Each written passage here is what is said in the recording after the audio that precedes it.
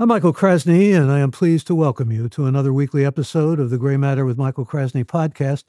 We invite those of you listening to join our deep dive interview and interactive global podcast marked by technical excellence and the covering of a wide range of intellectually stimulating and highly engaging topics with leading experts, authors, artists, scientists, and opinion shapers. So do sign up if you haven't yet and become a member in good standing by going to graymatter.show, and that's gray with an E. In this episode, we welcome Dr. Nolan Williams, a neurologist and psychiatrist and Stanford associate professor who directs the Stanford Brain Stimulation Lab and Stanford Interventional Psychiatry Clinical Research. He's a leading national researcher and award-winning scientist, and his work resulted in FDA clearance for the world's first non-invasive, rapid-acting non-modulation approach for treatment of resistant depression. We'll talk about that more and maybe put some lucidity on what that all means and what his research means. But he has been looking for many years into and investigating symptoms of mental health and struggles with, shall we say, the afflictions that can be tempered and in many ways actually remedied or certainly not necessarily vanquished, but ameliorated with long-time substance abuse.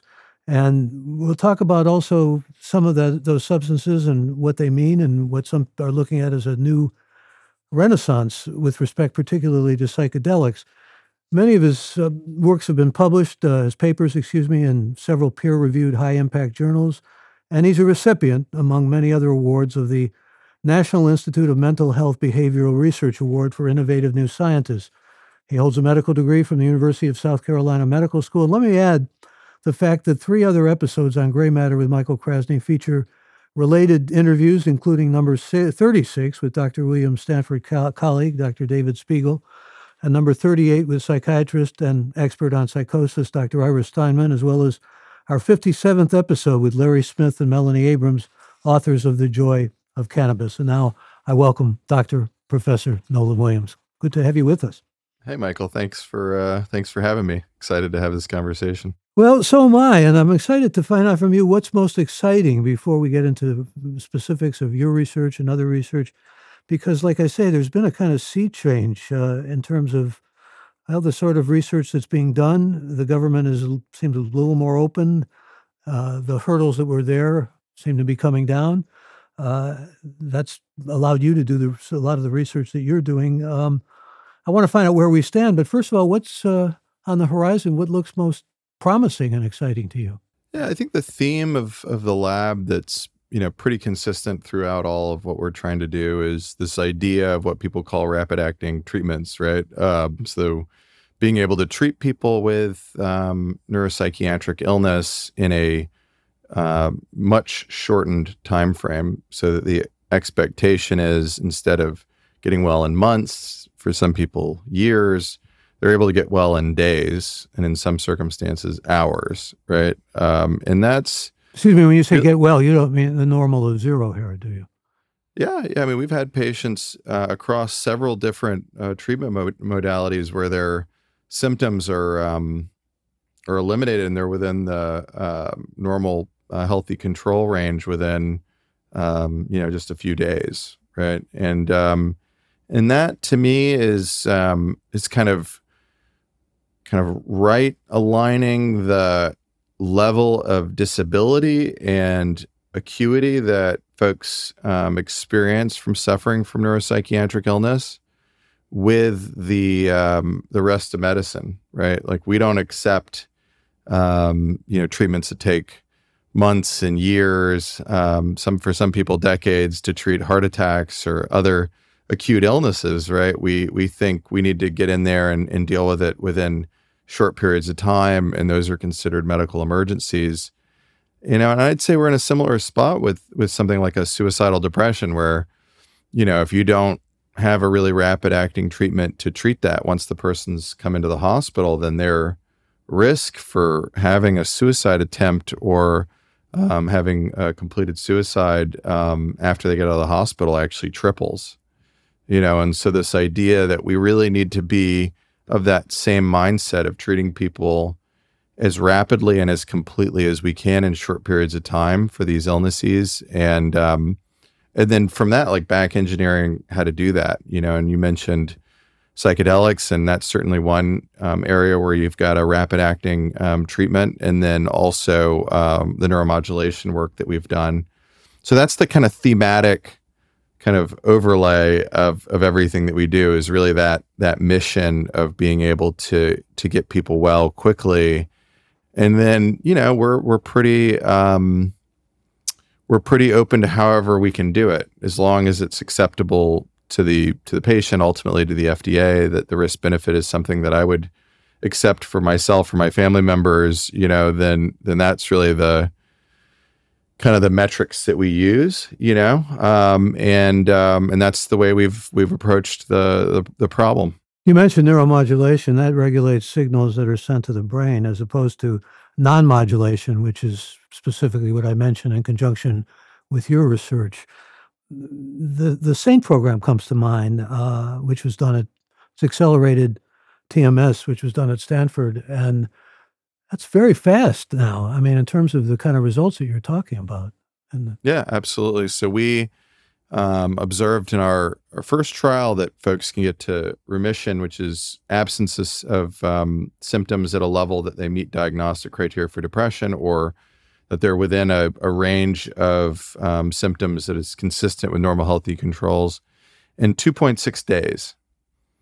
And so that's the average. We've seen people get well, in a day or two. Some people who are particularly treatment resistant, it's the day 4, day 5, but 2.6 days. And so that really, it's remarkable. That really kind of, I mean, that was our goal, to figure out how to get people well as fast as we can through an engineering solution. And with that, we're able to kind of solve the problem out to this, psychiatric emergency issue, where people will come into the psych hospital, or actually come into the emergency room, and sometimes wait a week for a bed. And then they get to the psych unit, and then they have only about a week available for their care before, they kind of start running out of days, or they overstay the block payment for Medicare. And so, that was one of the kind of pragmatic, clinically relevant medico-economic issues that you have to face, is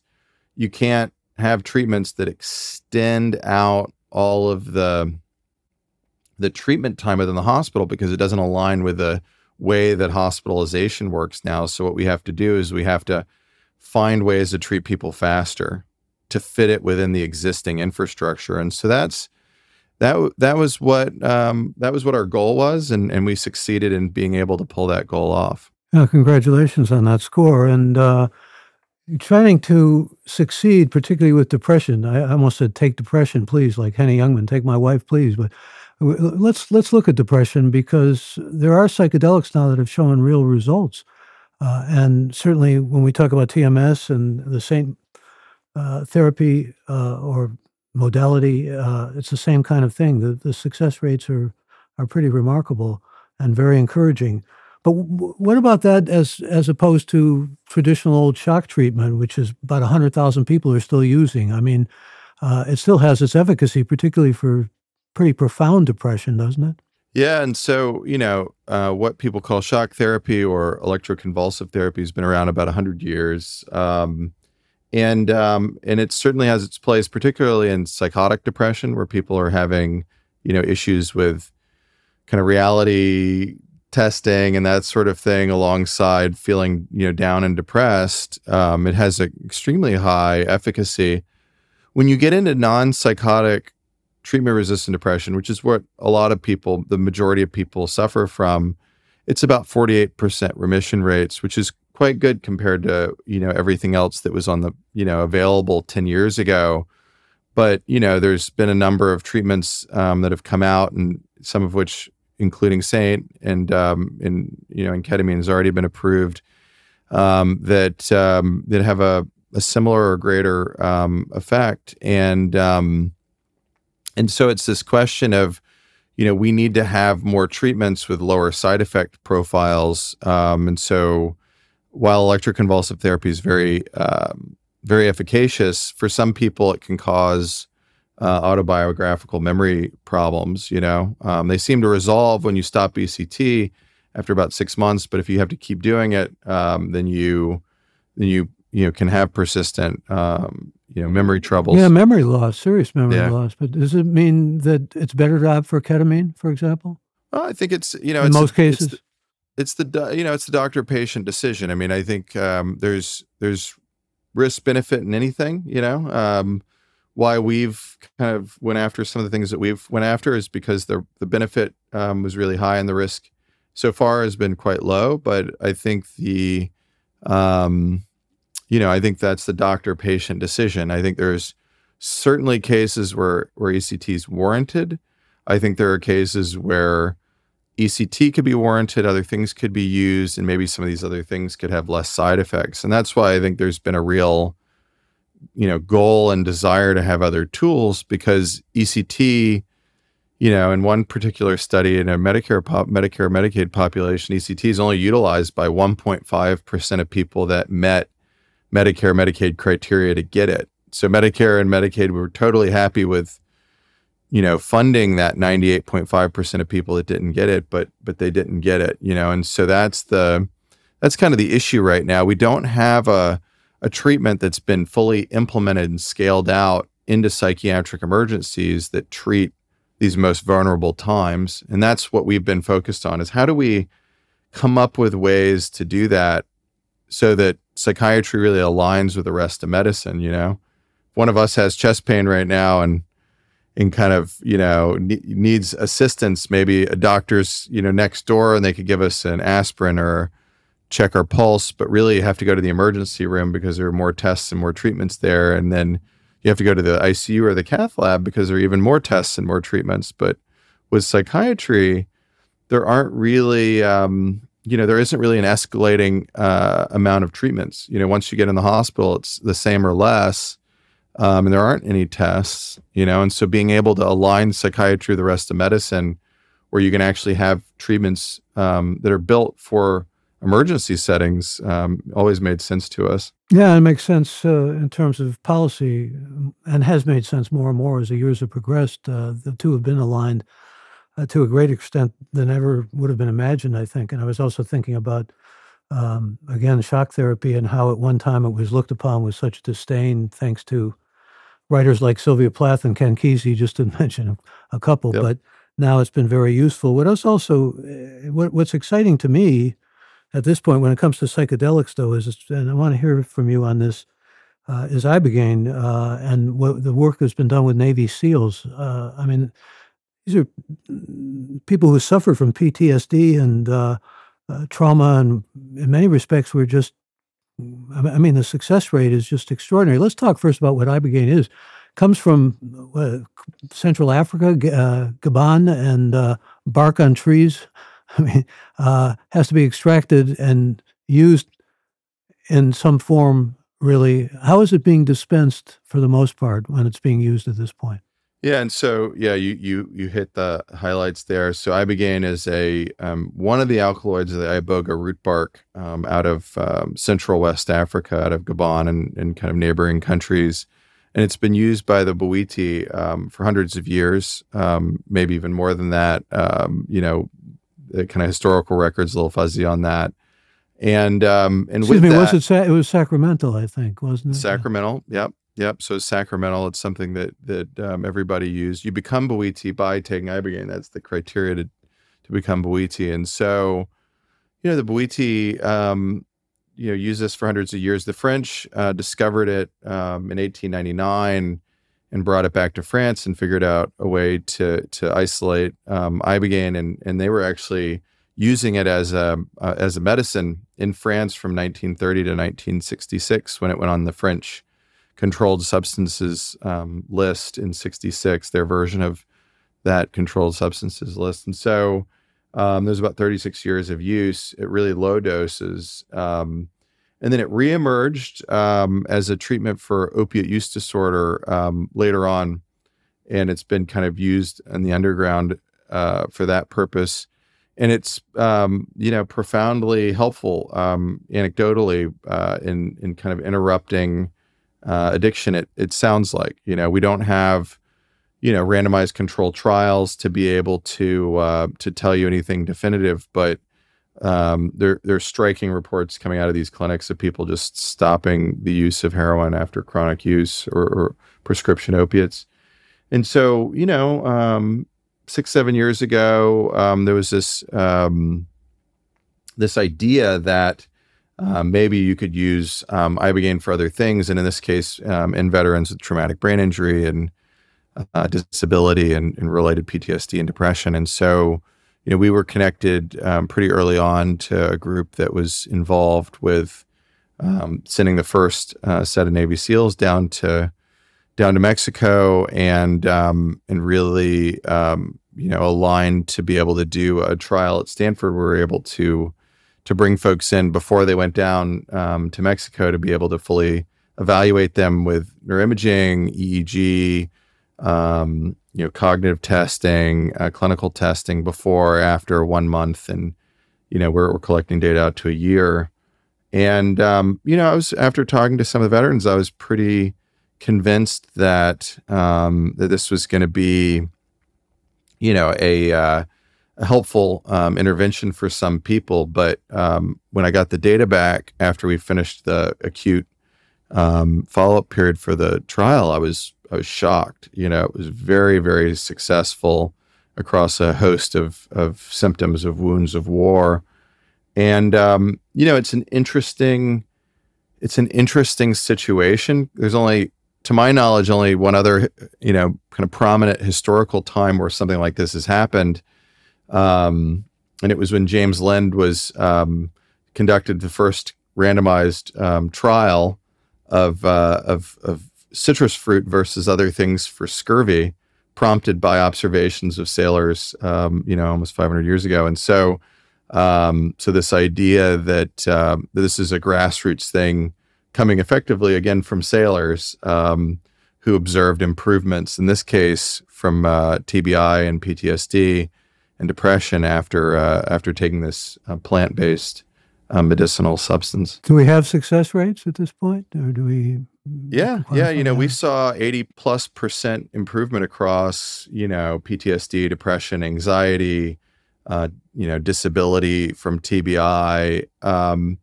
There's a lot of caveats to that. This was not a controlled trial. It was an open label trial. It was a smaller number, although there's been a much larger group of people that have gone down there. And so that's been the the caveat so far. But as far as an open label drug signal, it's pretty convincing, that something's there. I haven't seen a drug do this, this level of consistent improvement across patients. And so we've taken that very seriously. We published the first paper in Nature Medicine about a month ago, and we're actively looking into how to get to the next steps with this. Where's the FDA figure in all this? Yeah, so the one issue with Ibogaine is that it has a cardiac risk profile. It's supposed to be cardiac toxic, isn't it? Yeah, so it's not chronic. It doesn't cause a chronic toxicity. What it does is it interacts with a very well-known potassium channel called the Hurg potassium channel, and it can, while the drug's in your system, create an arrhythmia that is only at risk when you are acutely taking it. You're not at any more risk after the drug's left your system, and that arrhythmia is also a risk for drugs that the FDA has approved, right? And so the way the FDA is going to likely look at this is, we're going to let you do it, but under pretty, we're going to let you do a trial, but under pretty strict monitoring requirements. And I think that's right. I think that's exactly what the FDA should say. That this has got to be something that's, heavily monitored within a monitored setting. Well, I don't want to get too local here, but Scott Wiener, local legislator here in the Bay Area, just put forward or tried to put forward a bill that would legalize magic mushrooms, psilocybin, and essentially the FDA said no, but they're allowing for therapeutic use, controlled therapeutic use. That seems to be the trajectory in many respects, doesn't it? In other words, not necessarily to legalize, but to allow scientists like you or others who are psychiatrists and so forth to use these things under controlled circumstances therapeutically.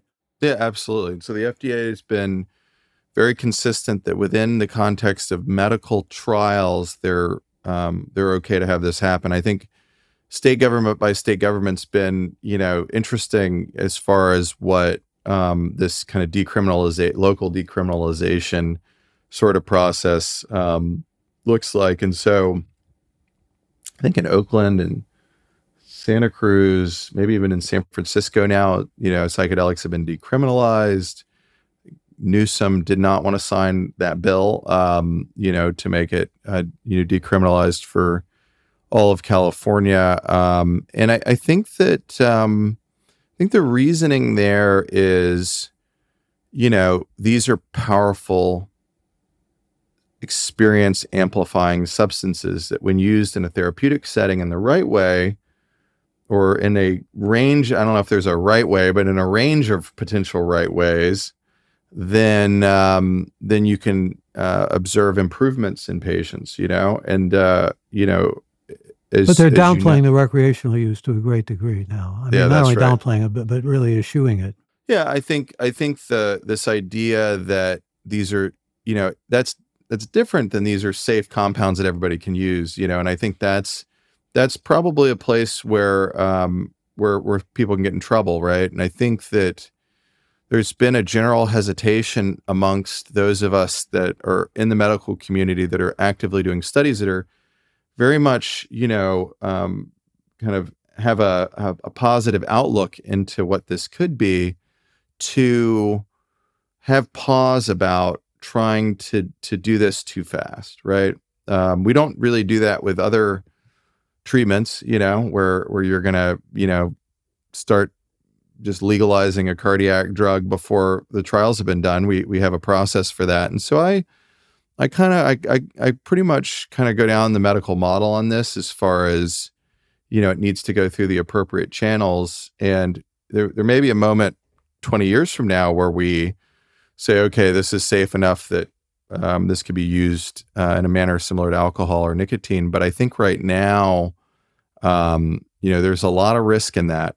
And we've seen what nicotine and alcohol have done. Alcohol is the worst drug. I mean, it's worse than heroin. It's worse than cocaine. I mean, when you stack things up in terms of the negative factors. And by the way, I see a lot of questions coming in, and we will get to your questions shortly. There's lots that I want to talk to Dr. Williams about, but we'll get to as many of your questions shortly as we can. I was just going to ask you, though, Nolan, about, we were talking about Ibogaine as a sacramental drug originally, I mean, in terms of having discovered it, and ayahuasca is another example of that, and there are many. I go all the way back to Carlos Castaneda and peyote. Have we really still not discovered what's out there in the Amazon and all these other places? Is there a lot more for us to find out about, in terms of what can be efficacious? I mean, that's my intuition. It's hard to know what's unknown, but I think that's my intuition. And I'll say that, the ayahuasca story is a very interesting story, right? Because, as I understand it, there's, this is probably an underestimate, 10,000 plus species of plants in the Amazon. And, in order to get what ayahuasca is it's oral DMT plus a monoamine oxidase inhibitor. And so DMT is the psychedelic part. But when you take it orally, it just gets broken down by the liver and never gets to your brain. You need that monoamine oxidase inhibitor, the second piece, to be able to block that process from happening so it can go into your brain and cause a psychedelic experience. And so, these are ideas that we've only understood in the West for, 50, 70 years or something. And it's not well, forgive me, there was 50 years where the government absolutely prohibited any research at all for any of these substances. That's right. But this greater idea of what what a monoamine oxidase inhibitor hasn't been known very long. And the idea that somehow the ayahuasqueros knew in some way that both of these plants have to be mixed together and cooked to get this to work is like totally one of the kind of psychedelic anthropological mysteries, right? It's not it's not obvious that you would do something like that without any background in chemistry or in pharmacology. And so, you know, we have very little actual understanding, one, of how something like that happened, to be able to know you have to mix both drugs for it to do anything. You think it was just And random? I don't know. Nobody really knows. You know, that's the whole thing, is like, you take just DMT orally alone in a cooked mixture, it won't do anything. You won't have an experience. You have to have both mixed together to have the ayahuasca experience. And so, you know, it's one of the great mysteries. And so I think, you know, it's pretty clear that cultures all around the world, or in much of the world, have utilized these sacraments as part of their cultural experience.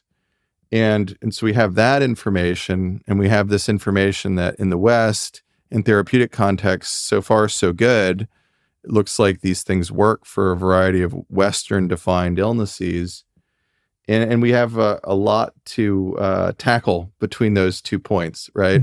Some of these so-called primitive societies have been way ahead of us in terms of what they're able to get rid of, even if it's kind of aligned to an idea of an exorcism or some kind of spiritual process.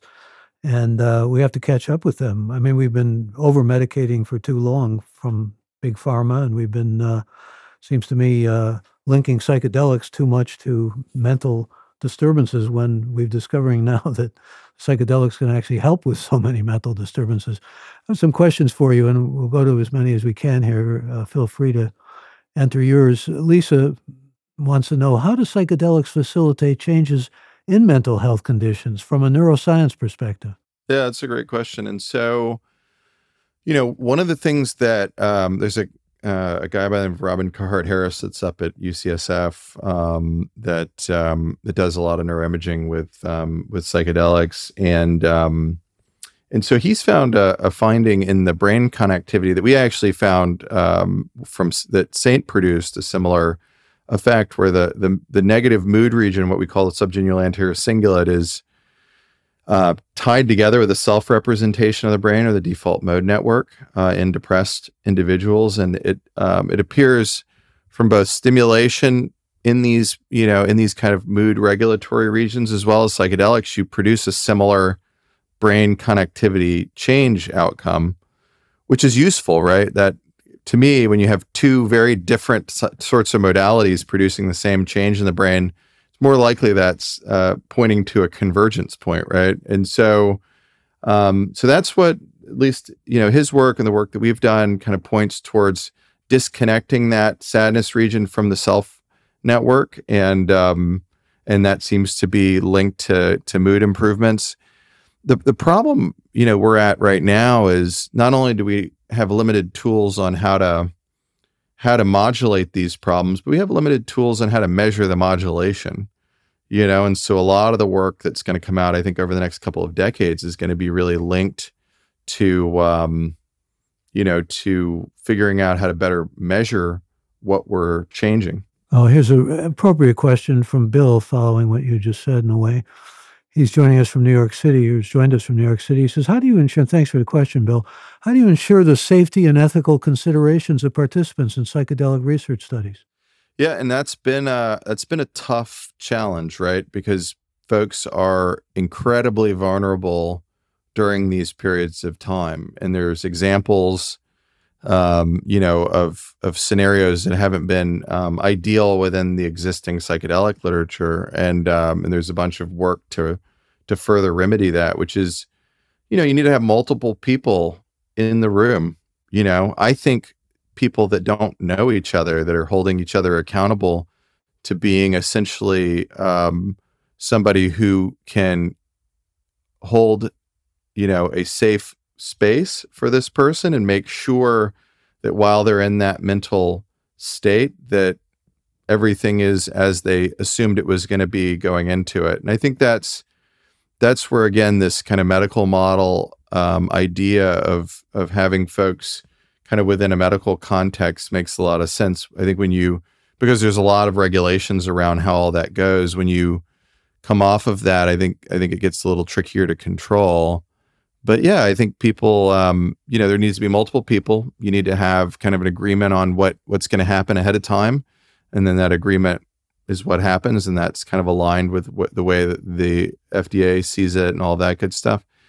And I think you can adequately protect people in that vulnerable period.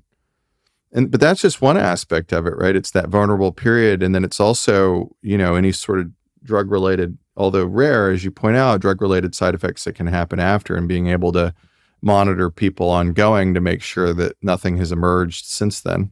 Well, I remember confronting Timothy Leary many years ago on the radio and asking him about people jumping out of windows on LSD. I mean, there were actually, cases of that sort, but the doses were probably, in many instances, way too high. And psychedelics, I think the argument can be presented, should be kept from youth in general, shouldn't they? I mean, along with alcohol and other substances, not a good idea.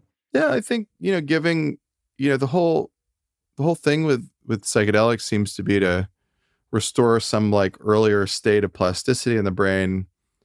At least that's how some people are seeing it. And so in a young person that's already got a pretty plastic brain, maybe that's not ideal, right? And so I think as it stands right now, we should be looking into treating people whose brain developmental trajectory is kind of plateaued in many ways, and so we can understand it in those individuals, and then try to think about it once we have a much better understanding of what this is. But as it stands right now, yeah, I agree with you. Kids shouldn't be doing this, and we really got to have a lot of safeguards, against that, and really try to do a lot of work to understand what this does in adults.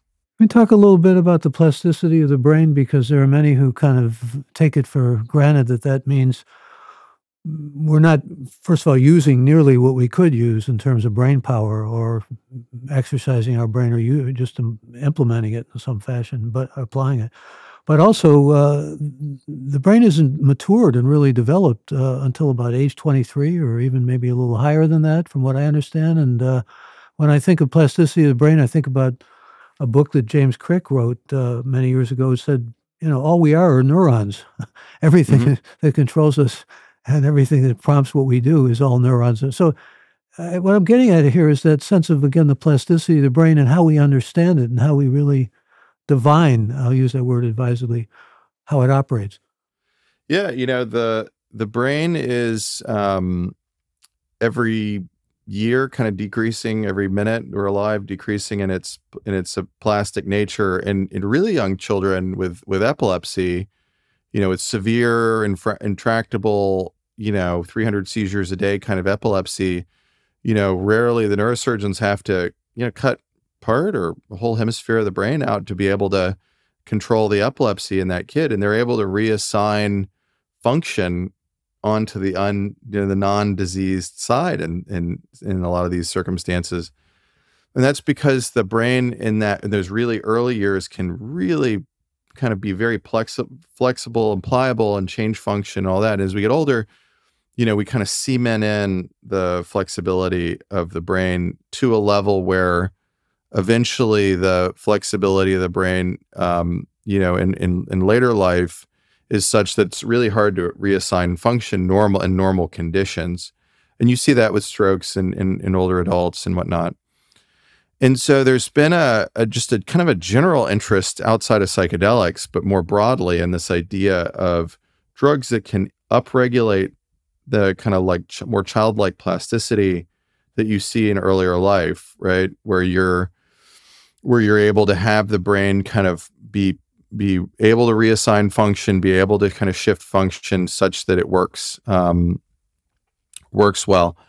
And that's the, one of the ideas of what psychedelics are functionally doing, right? Is that they're upregulating these, what we call neurotrophic factors that are involved in plasticity in the brain, such that you can restore the brain to a more plastic state. And I think that's the big promise. And we think neurostimulation does that too. So again, another kind of parallel there, where we're trying to change and upregulate the system so that the system can kind of be pliable and flexible, nimble to to things that happen to it that may decrease function in a piece of it.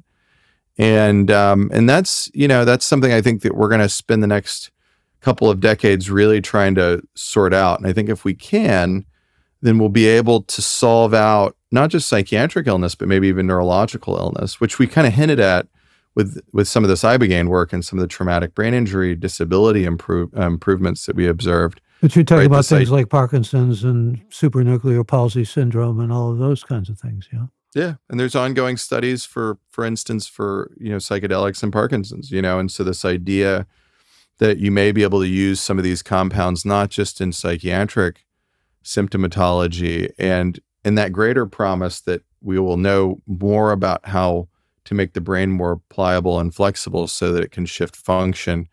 And I think that if we can fully understand that, we can fully get down to the brass tacks on how all that works, then our ability to treat the most severely afflicted individuals in society is going to rapidly improve. One of our regular members, Reed from up in Santa Rosa, wants to thank you for your work, but he also asks, what is the U.S. medical establishment so afraid of with regards to psychedelics when it freely prescribes multitudes of pharmaceuticals from the big name companies?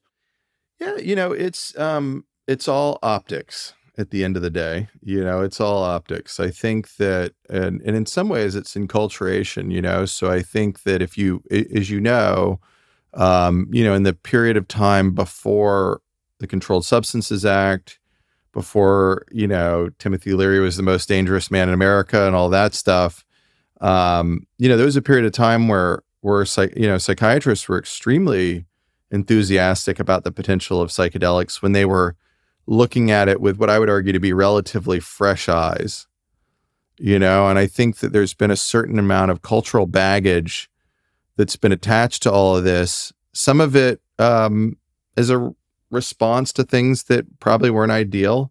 Some of it, for other reasons, but nonetheless, it's there, and if these were drugs that we just discovered and there was no Controlled Substances Act and there was no 60s and all that stuff, and these were de novo drugs that humans invented, I would argue that people would be, up on the podium saying that this is, one of the most important advancements in psychiatry.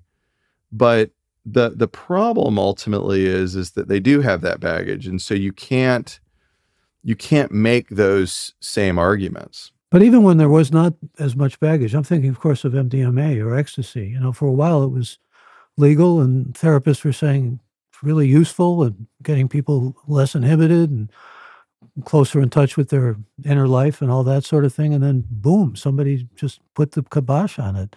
Policymakers in general. Yeah. Actually, appropriate question from Tammy in Seattle, Washington. She wants to ask you, looking ahead, and thanks for this, Tammy, what's the next big question or challenge in your research that you aim to address? Yeah, I think we're trying to figure out now that we can get these kind of acute responses that are really dramatic and profound for folks. How do you come up with strategies for keeping people well?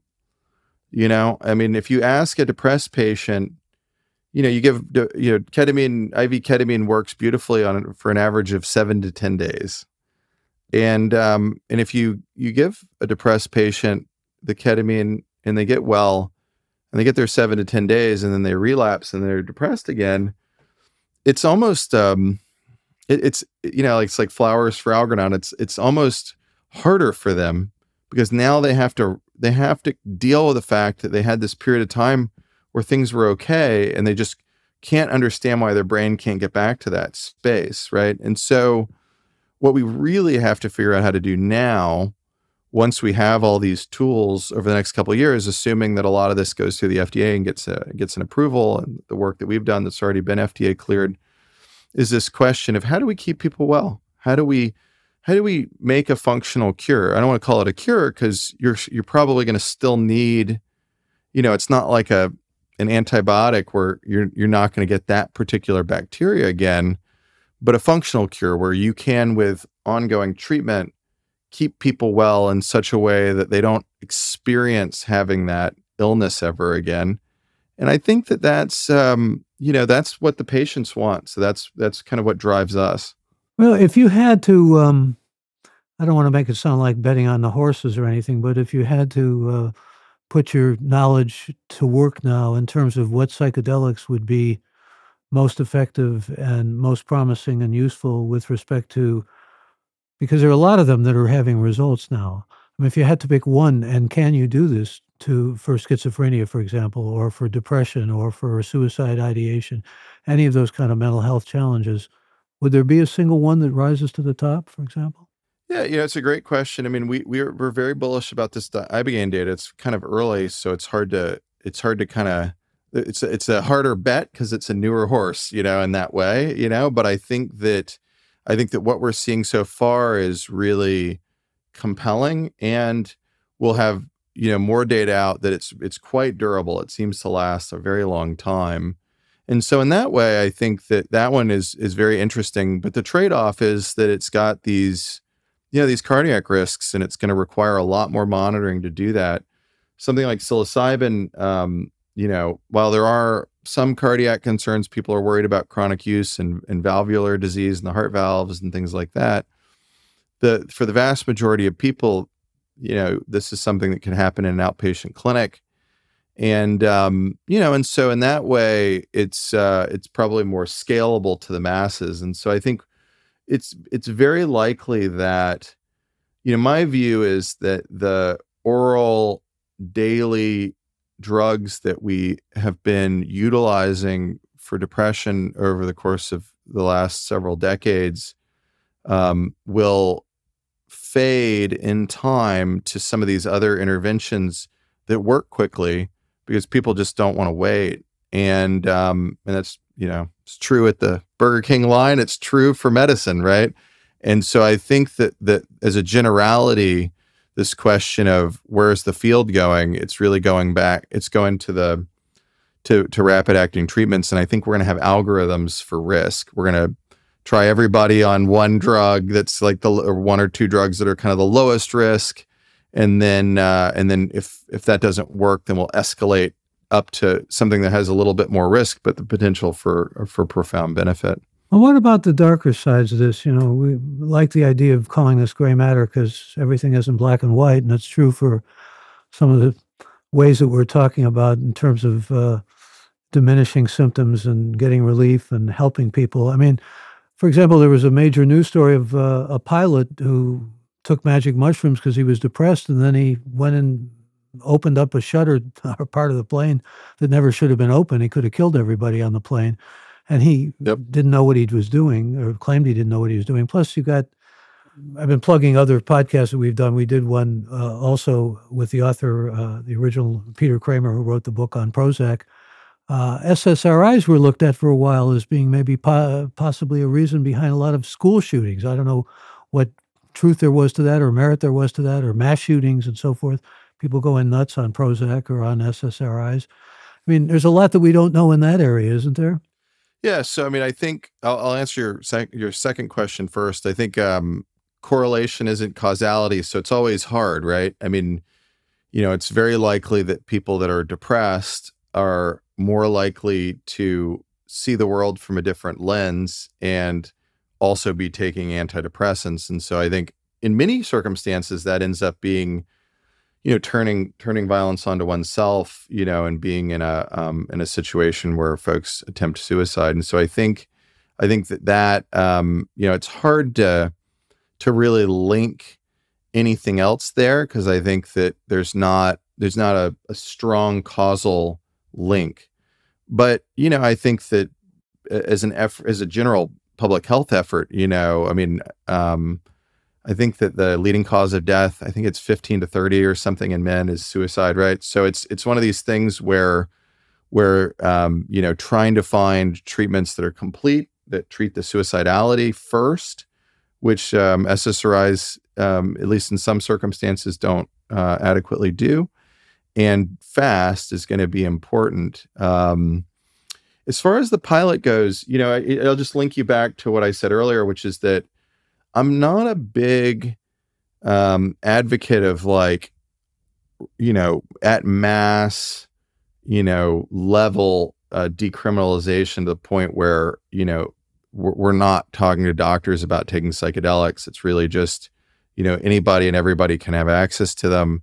I think that the medical model is in place because we're trying to figure this out and make it a safe thing.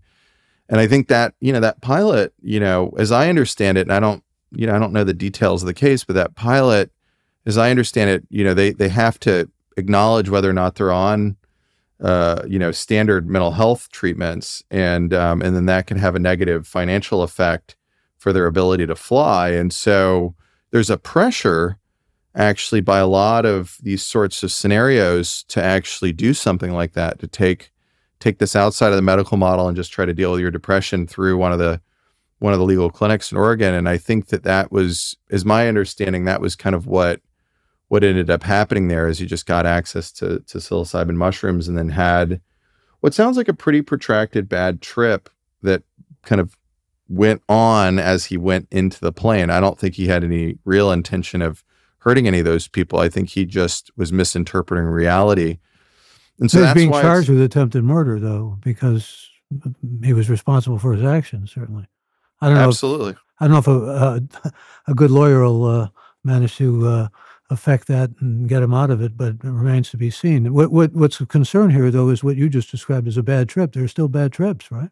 Yeah, there's still bad trips. There's still, and that's why we need to do more work scientifically to understand that, because there very well could be a series of biological markers that tell us, yeah, this person, if you give them this psychedelic, then their chances of having a bad trip are much higher, or that in this person, they need to be more heavily monitored because they're going to have a bad trip. If they elect to do this, then it's going to not be pleasant for them. Even if in some circumstances, it's still therapeutic after the drug leaves the body. And I think we're just in very early days on that whole host of questions, and so we have to acknowledge it, as you're pointing out, not try to bury it, not try to say this is a panacea without risk. It's certainly not.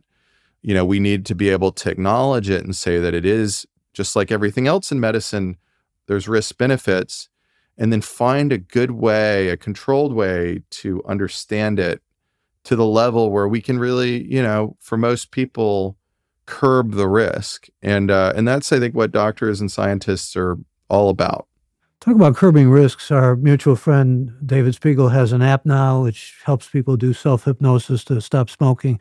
You have an app, which I'd like to hear about more briefly in a moment. But what interests me about that is that psilocybin also apparently has some real effects in terms of getting people to stop smoking, too. Would you go for the self-hypnosis in the app, or would you go for psilocybin? Or, again, how do you make choices there? Huh?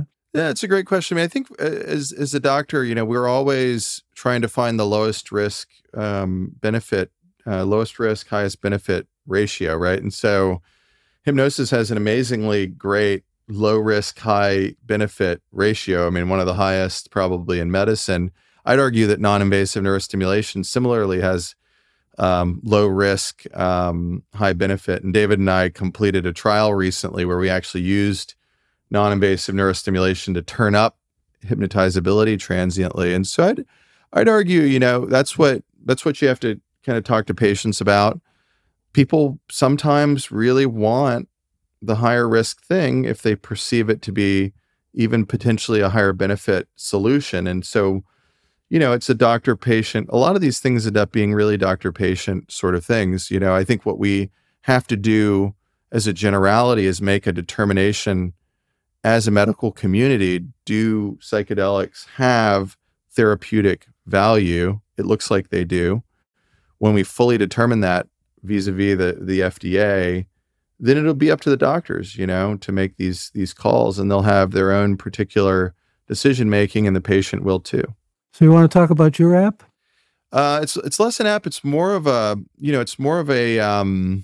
overall kind of treatment platform. And so one of the things that happened after we did a lot of this neurostimulation work is that we were able to actually have some of my students start working in a company called Magnus Medical that that's involved with scaling all these technologies out into the commercial space, and to be able to treat people with this sort of an approach, within psychiatric hospitals. And so I think I said this earlier, but we have the first new technology add-on payment from Medicare.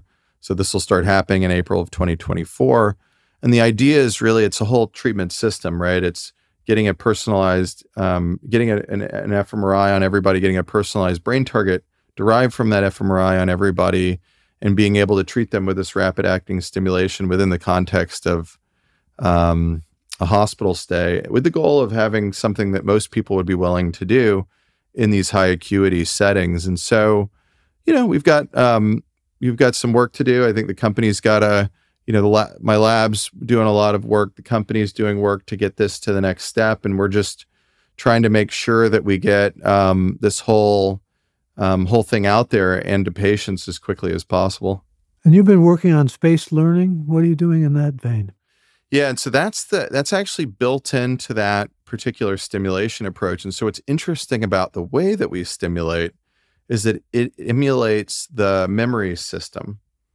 And so I don't know if you ever used note cards to try to memorize anything through school, where you wrote out a bunch of note cards. A lot of people, particularly medical school, used to do that, right? Where you get these 5x9 inch cards and you write out.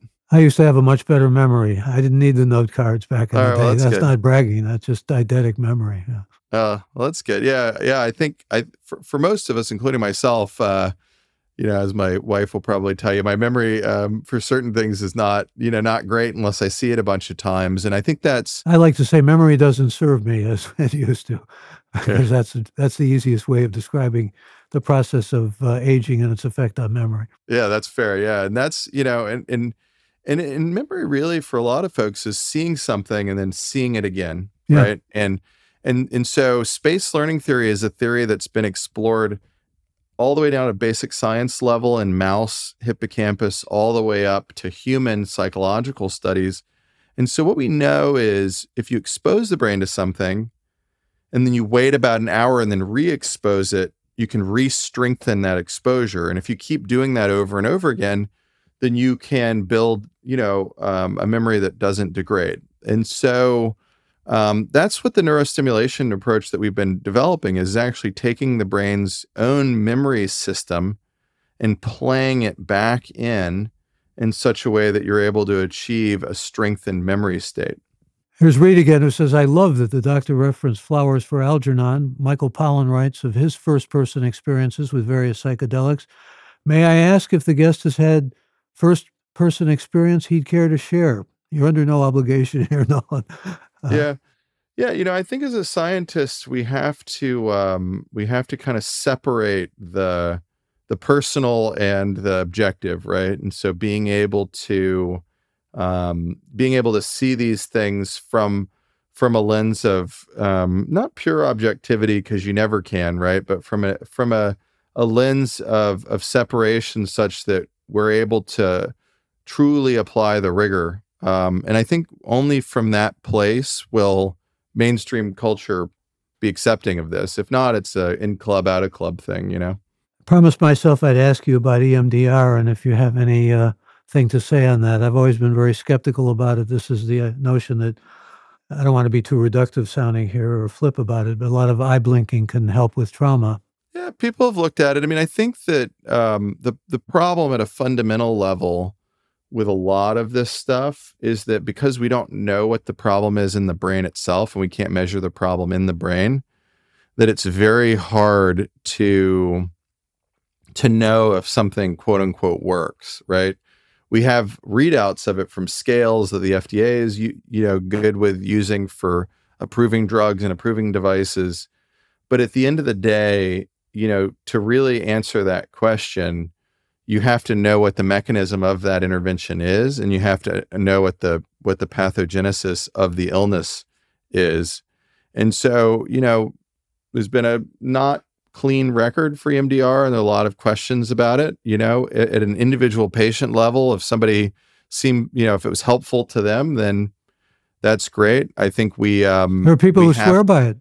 Yeah. Yeah, and why that's happening, is TBD. I think that that's why I've kind of I'm in some ways I'm pretty picky and kind of a purist about it. I'm trying to look for doing things that are really interrogating the brain itself, so that I don't that it's less guessing and more perturbing and understanding. Well, talk about purists. I'd like to hear you speak, if you would, about that uh, experiment that was done with Mormons, because they knew the Mormons hadn't used any drugs, so they found there was no damage as a result, right? Yeah, and so it was. I think it wasn't. It didn't require you to be a member of the church, but you had to. You had to have a history of only MDMA use, and the high probability of only MDMA use is highest, it appears, in Utah, and so that probably is aligned with certain views for the majority of the proportion of people in Utah.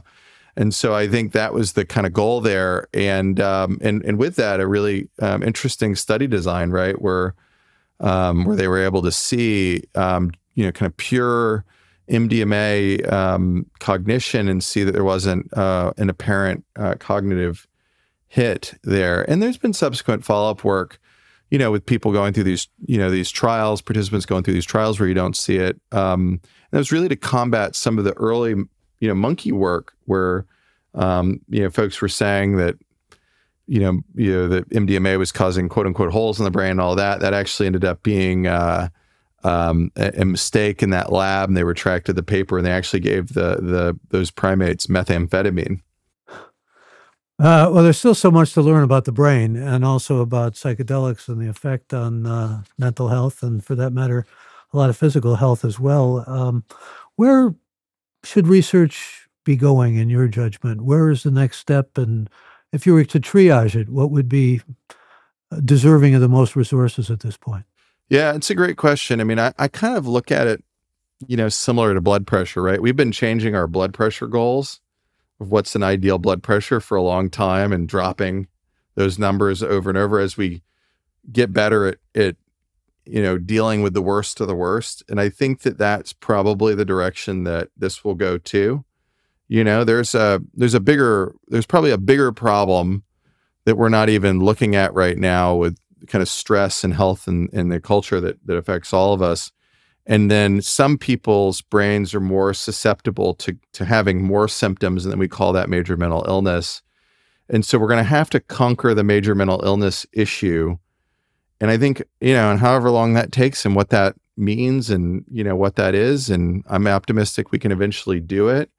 But then when we get to that point, then it's going to be, well, how do we optimally live, right? And how do we optimize brain health? And I think that's the next, frontier, but it's one that's pretty far away. We're still in this major mental illness space, but hopefully in my lifetime, my kids' lifetimes, they'll be able to see a world where we have a lot more control over these problems, and we have a lot more, a lot bigger tool basket for treating these problems. On that hopeful note, I want to thank you, and give thanks also to all of you who joined us for this episode of the Gray Matter with Michael Krasny podcast. And thanks ahead of time to all who will be hearing us on Apple, Spotify, or at graymatter.show, where we urge you to go, if you haven't already done so, to become a member of this podcast. And once again, that's at graymatter.show, and it's gray with an E. And please let me know if you have any thoughts or suggestions. You can reach out to me at mkrasny@graymatter.show. And my thanks to our terrific Gray Matter with Michael Krasny team of Alex, Shannon, Chad, Cullen, Jeff, and Colleen. And a special thank you to this week's guest, Dr. Nolan Williams of Stanford University. Thank you. I'm Michael Krasny. Bandwidth for Gray Matter is provided by CashFly at CACHEFLY.com.